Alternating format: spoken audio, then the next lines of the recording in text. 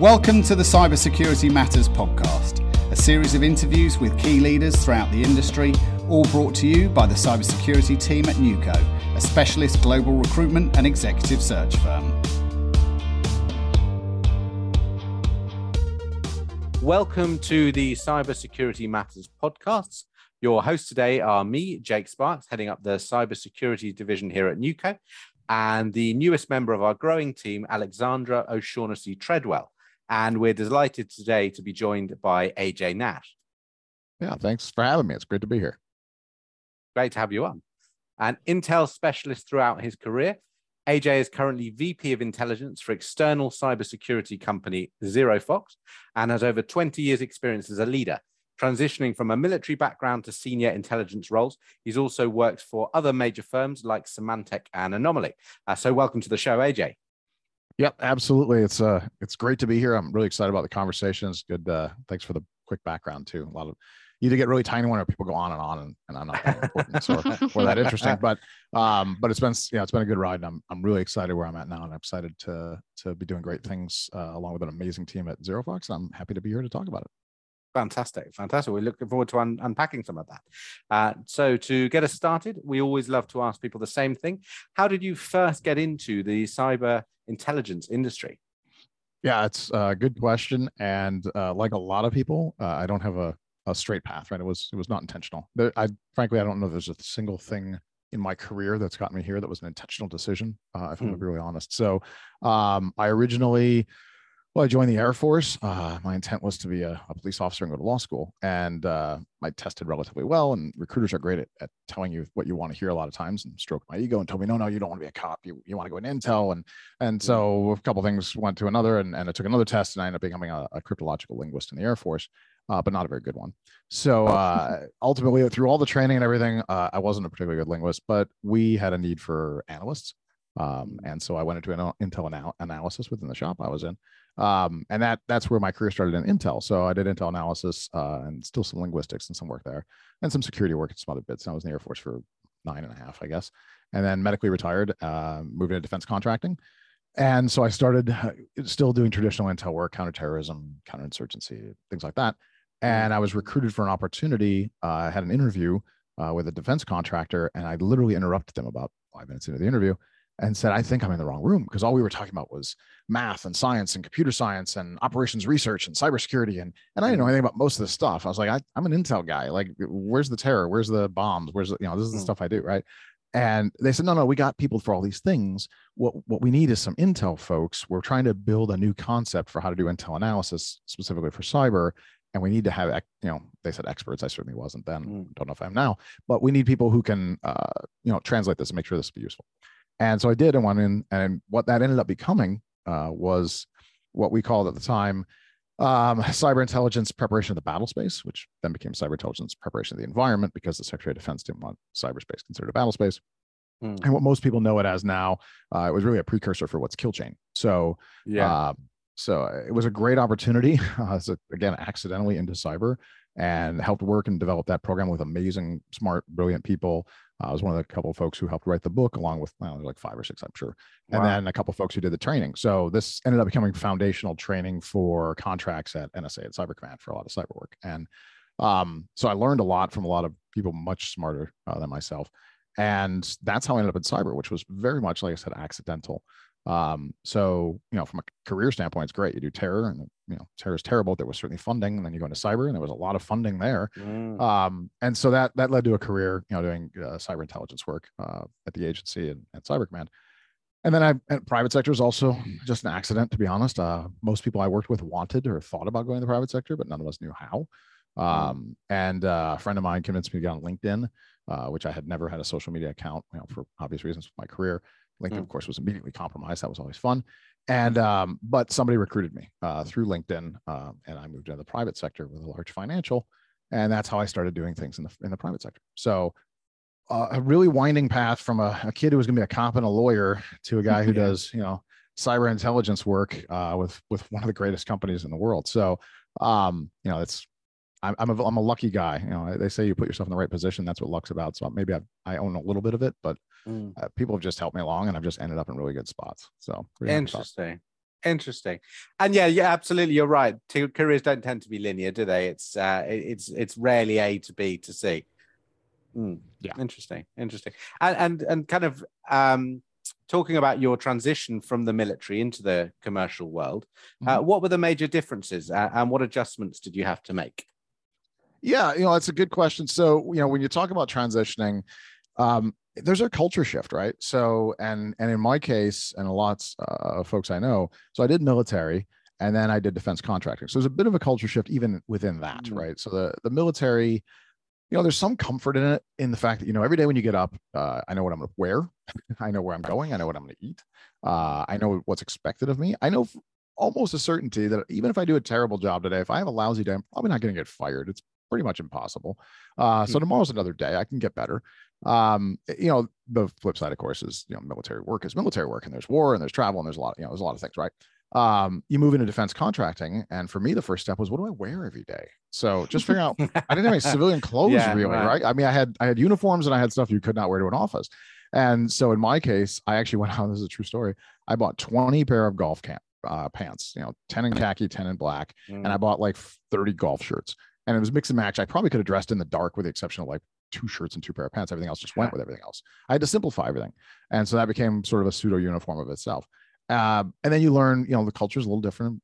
You got, scheduling changes, there's professionalism. There's a difference in how people talk to each other. Quite frankly, in the military, you can be a bit more crass and vulgar sometimes than is acceptable in the business world. You learn that in defense contracting, and you also learn about contracts. You learn about business. There was no revenue to worry about in the Air Force. There was a budget. We had some of those things, but it wasn't the same thing, right? So you learn all that, and contracts and hiring and promotions and HR and all those kind of things, right? And then you move into the private sector, and it changes all over again, especially in the tech space, right? One of the things you learn depending on where you work is time's very different. In the military, every meeting's, you better be 10 minutes before the meeting because that's when the meeting starts. The government, certainly the goal is to at least be on time, and they should end on time and go on. Things are pretty flexible in the private sector, and you find out it's not a bad thing. At first, it's frustrating if you're like, you feel disrespected or people being rude or whatever. And then you just realize everybody's always doing everything. Every meeting runs 5 minutes over, and everybody's stacked, to the gills with meetings. And so you learn how to deal with that, and you also learn you can adjust things and change things. I can move something on a meeting. Every meeting I had as a defense contractor, somebody in the government said I didn't have the option to move the meeting. You just go. Now, even now, people are like, why don't you just change your calendar? I'm like, I already committed. I should go to this thing. And like, just move it, or just don't go. Somebody else will go. It'll be fine. Meetings get recorded now. I was moving to the private sector, involved leaving the government space, also involved leaving classified space. Having a cell phone on me was something I hadn't done in my entire career. The great thing about being in the classified world is you can leave your work at home, or you can leave your work at work. You actually have to. Like if you bring it home, there's a lot of consequences. So whatever your day is, when it's over, it's over. Your work-life balance isn't necessarily bad. In the corporate side, as you're doing, defense contracting, it might be because you're also doing contracts and some other stuff after hours, but it's not bad. There's no day and night in this world, really. It's work-life balance is a challenge that we all have to work on. I emphasize it for folks on the team. I really want them to do it. And I'm a terrible role model, and I tell them that up front. But I learned things like, as a leader, you got to convey that to folks. Listen, if I'm doing emails at 3 a.m., please, that's not a subtle, subcontext. You need to work all the time. It probably means that I woke up, really late the morning before or the morning after. I keep weird hours. Like there's, making sure people try to keep balance, but it's hard. And it's hard to put things down. You got a phone, you got a laptop, wherever you go, you're on vacation, you bring stuff with you. And the pace in the private sector is so rapid in some cases. So there's a lot to adapt to, all the way around. And so you just sort of find your way. Right. And every company's got its own culture on top of that. So you still have to figure it out there. I've worked in 4 different companies in the private sector, and I would say I've had 4 different cultures. And subcultures within those. So it's a constant learning experience. There's a lot more diversity of thought and approach, I think, out here than there was inside the government space. Expectations are totally different across the board too. In most cases in the government and in the intelligence community, if you met somebody, you probably knew their resume. You got a really good idea before you meet them who they are going to be and what their strengths are going to be and what they're going to be into. And we were all kind of really close to it. We did a lot of the same stuff. I talk to people all the time here that, they do things I've never heard of before. They do amazing things, and we're from different parts of the world. A lot more international here, obviously, too. Clearly, in the government space, wasn't much of that.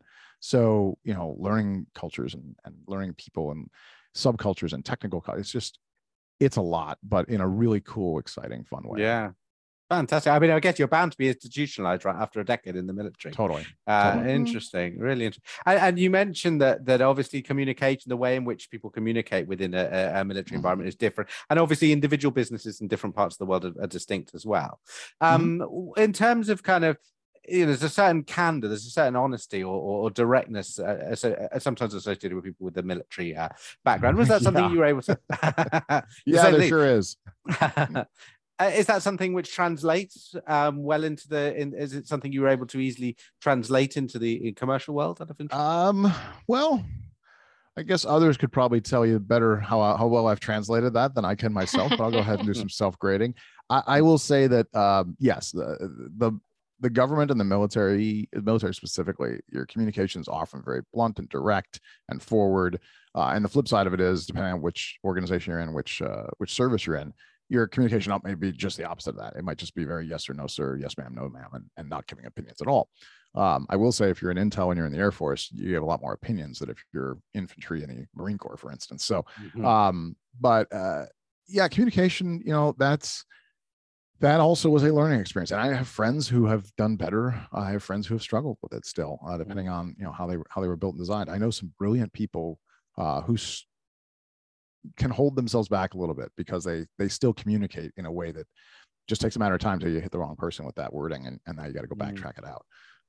I'd like to think I'm more polished and put together, but I'm also notoriously blunt. I'm not shy, and I've been known to say whatever I think, regardless of who's in the room, high, low, or otherwise, or how many people are in the room, whether it's a stage and a microphone, or whether it's me and one-on-one with somebody. I like to think people have accepted that as being authentic and genuine. I think my reputation, people have told me, at least people know how I feel and they trust what I'm saying is the truth. They may not like it. But I also can say you can certainly run afoul of folks. It's always an experience. Very interesting. I mean, I certainly didn't mean it as a negative thing. That kind of getting things done mentality, right? Excellent. Thank you. And how have you seen the role of intelligence within government and enterprise mature and evolve during your career? Yeah. So, I mean, in government, obviously intelligence, the Western governments, the U.S. and Western intelligence community, listen, they're the leaders in the world on this, right? I won't say they've perfected it, but they're the leaders in the world on this. And U.S. intelligence, Western intelligence is just remarkable. The technologies are amazing. The people are incredible. But probably most importantly is the processes that have been developed. The government knows how to do intel. People can say what they want about, the government is generally the model of inefficiency. Pick a government, they're almost all the same in that regard. But not when it comes to intel. That's where intel gets done, right? They know how to grow intel leaders and build intel. So, in my time in the government, I don't know that I saw. I mean, the only real big transition I saw, I guess, post 9/11, our system changed a little bit, and there was some unification, and the idea was to do less competition. It was, for those who hadn't been in the IC, they might not have known, and there probably still is, tremendous competition between agencies. They're all fighting for budget. They're all fighting for eyes of leaders and impact. Like, the goal was certainly to do great work and to keep people safe.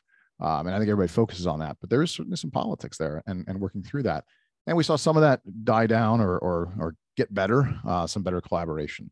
Some of that sort of eroded too. So, in the private sector, I think that's where the biggest changes happen. So in the private sector, I would say I've been in 6 years now out here, and I would say, intelligence was just a concept. People were talking about intelligence or CTI, and I don't know that anybody necessarily, or very few, really understood what they were talking about. And now you see a lot more out here of people who were either went to great universities like Mercyhurst that teaches proper intel, or they took SANS courses and they've studied and they really buried themselves in the work, or we're hiring a lot of folks who had the background out of the intelligence community to build and lead teams. So I think now there are some great intel teams. I think there are some organizations that definitely are built on intel requirements and they have the right standards and tradecraft and they're hiring the right people. I would still say it's still a fraction though, unfortunately, overall. I would venture to guess less than 10% of the companies I've worked with have even some of the basic things like Intel requirements, or a dedicated leader or anywhere near enough manpower or woman power to do the roles, to do the work. But we're getting there, right? I will say it was an anecdote I mentioned when I first joined ZeroFox. I was interviewed and I wrote something about it, but it was prescient at the time. So Maureen Baginski, who I will drop her name again, she doesn't know. She's an Intel leader. I can Google her. She was an amazing leader at both NSA and CIA. I had the privilege of having her as a leader of mine at one of the defense contractors I worked at. She was a president, and we had a chat one day. And she said something I didn't understand at the time. She said, Intel's going to the private sector. That's the future of Intel is the private sector. And I mean, she was brilliant. I didn't even see what she was talking about. And she was explaining to me where it was going to go. And it always sort of stuck with me. And she's right. The private sector is amazing now. We have imagery out here that's as good as the imagery the government has. Our collections get better and better. I can tell you, plug our team in this case, our deep and dark web collection and our access and the people we have is as good as anything I've ever seen, government or otherwise.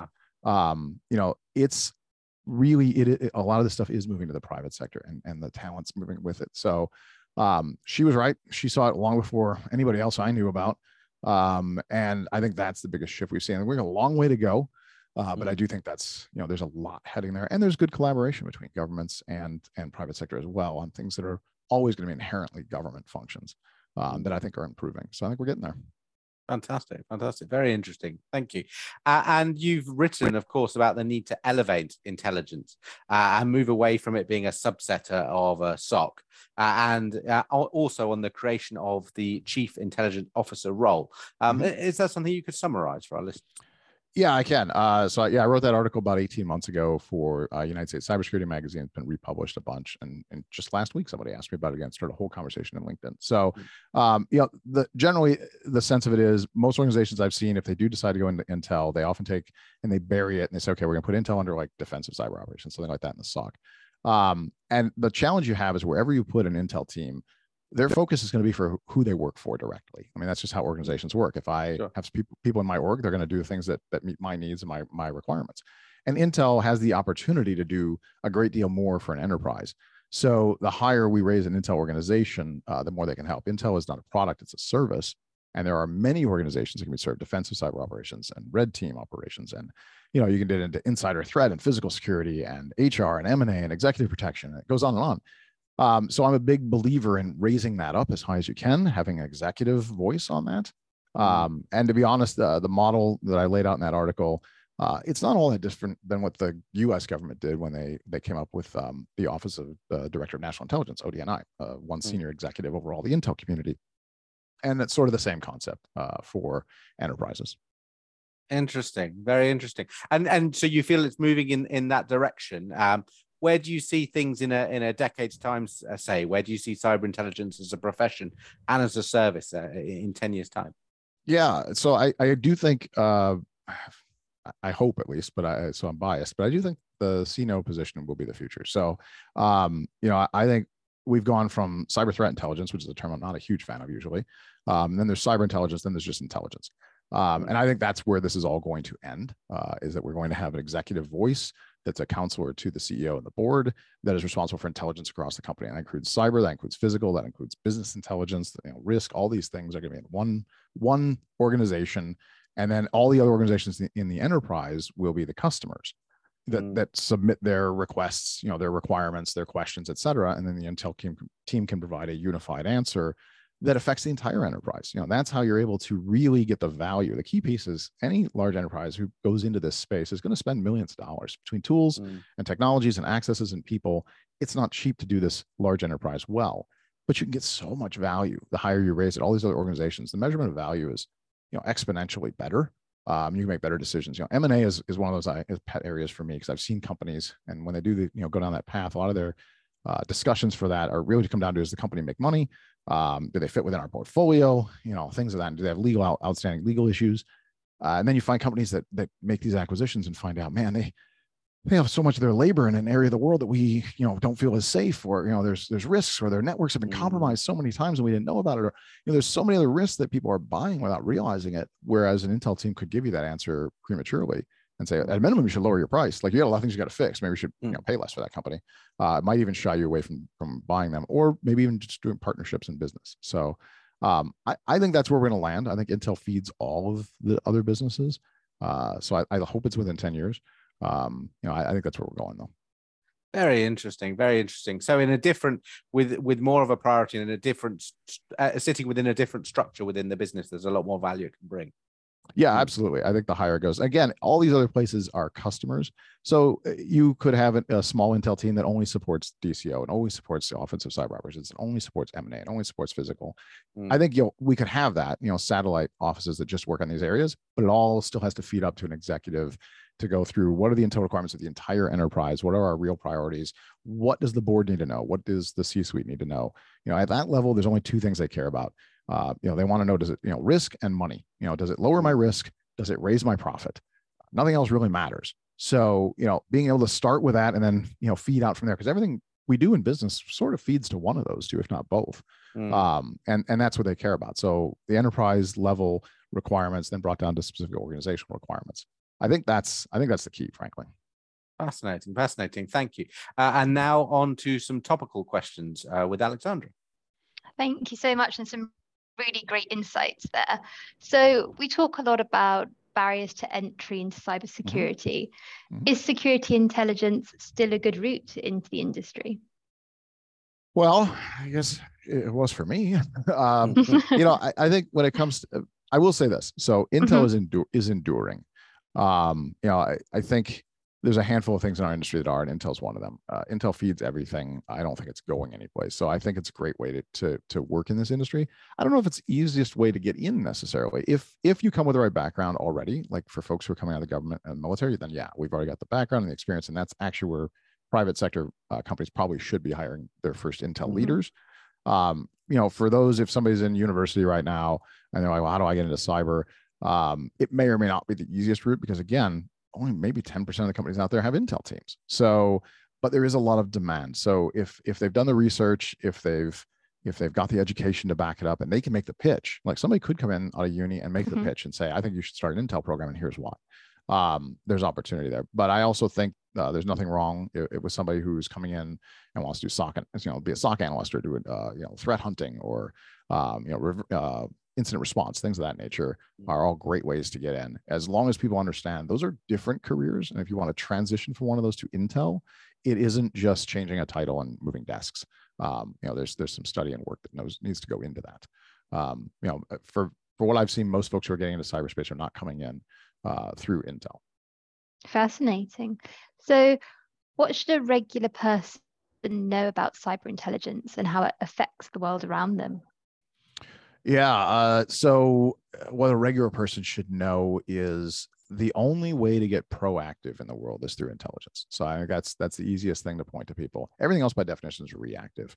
If I've got sensors on an endpoint on a laptop or something, once something touches it, I hear about it. Well, that means they're already here, or a SOC with a SIM or something of that nature.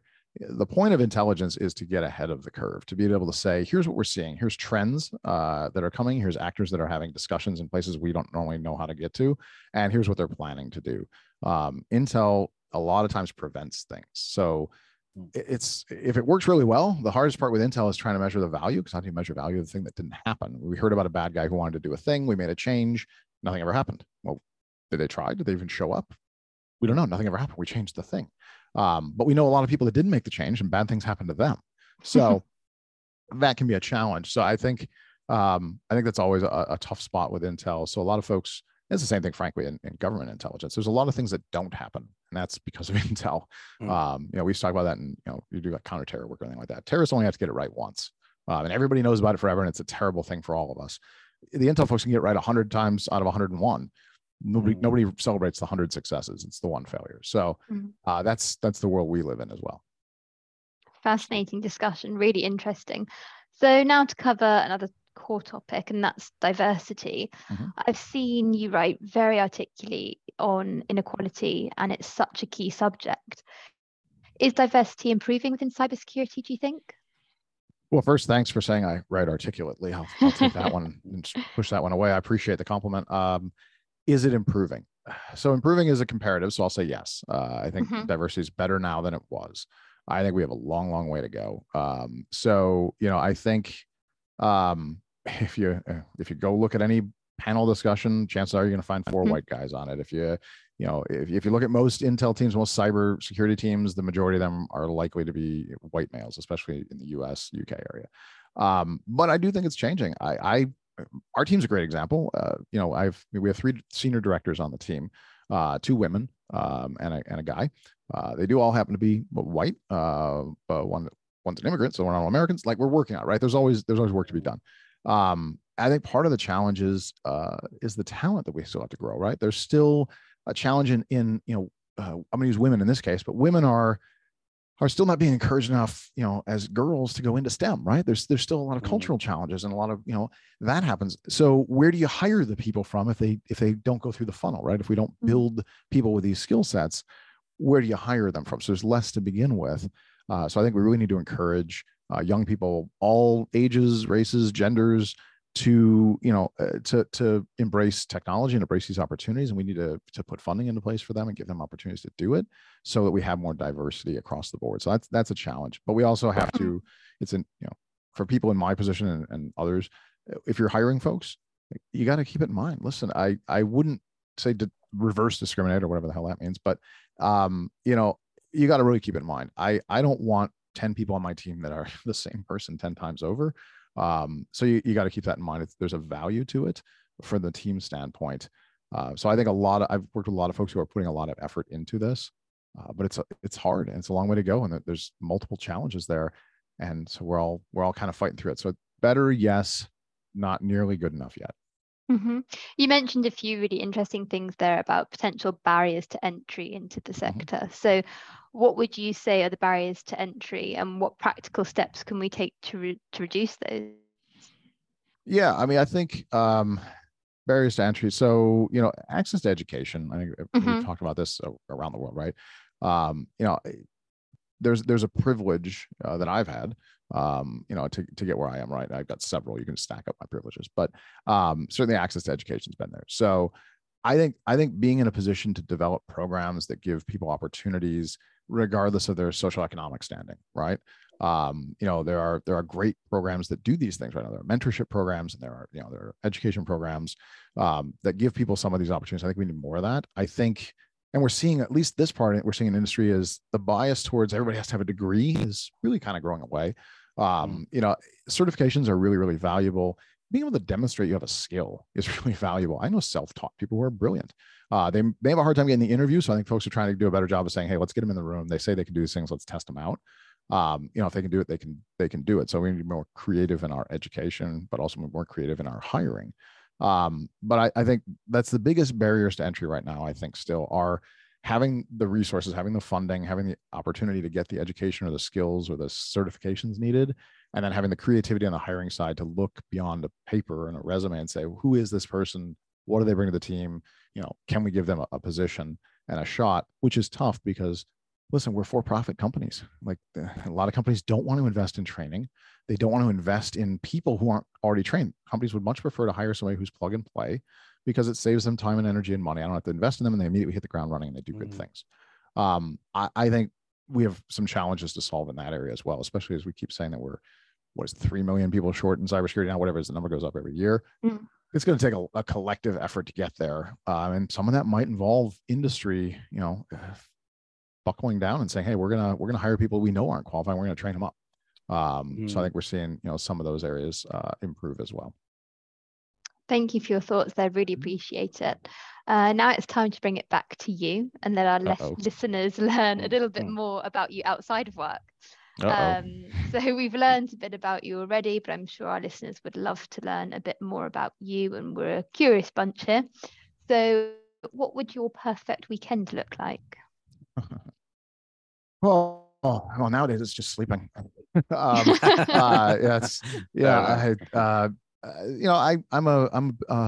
a big sports fan. I go to a lot of sporting events. So, if the great day of weather and, baseball and barbecue is awesome. I happen to be lucky enough to have a convertible, give me some good weather. I love a great drive.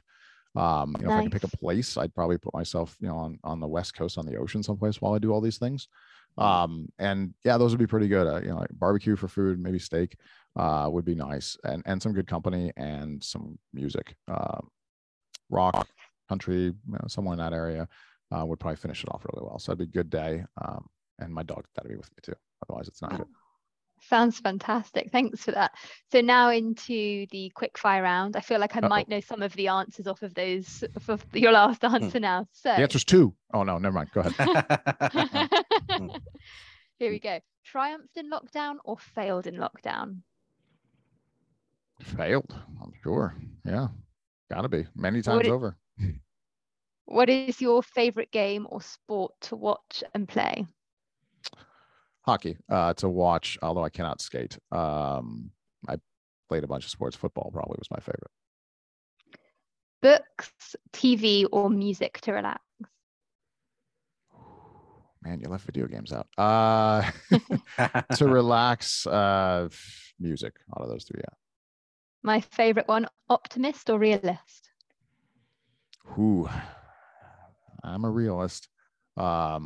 Depends on the day, and I've had people label me both ways, but I'm pragmatic. I am a realist. Follow your head or your heart? My heart. Apple or Microsoft? Oh, come on, Microsoft. If you could only eat one meal for the rest of your life, what would it be? Large. It would be a buffet, I guess. I'm a steak guy. Filet mignon. And probably a nice baked sweet potato. I could probably do that every day. Nice. Mountain peaks or bright white beach? A beach. Morning or evening? I'm laughing because everybody knows me. It's evening. The only way you could say morning is because I haven't gone to bed yet. I tend to go to bed about between 2 and 5 a.m. is when I go to sleep. So, but yeah, it's clearly evening for me. Gosh. Sports car or camper van? Sports car. Great. That's so nice. Great to get more insight on you. So moving on to our final question. Our guest's final question is always the same. What one piece of advice would you give to someone entering the cybersecurity industry? Ooh, okay. One piece of advice is be bold.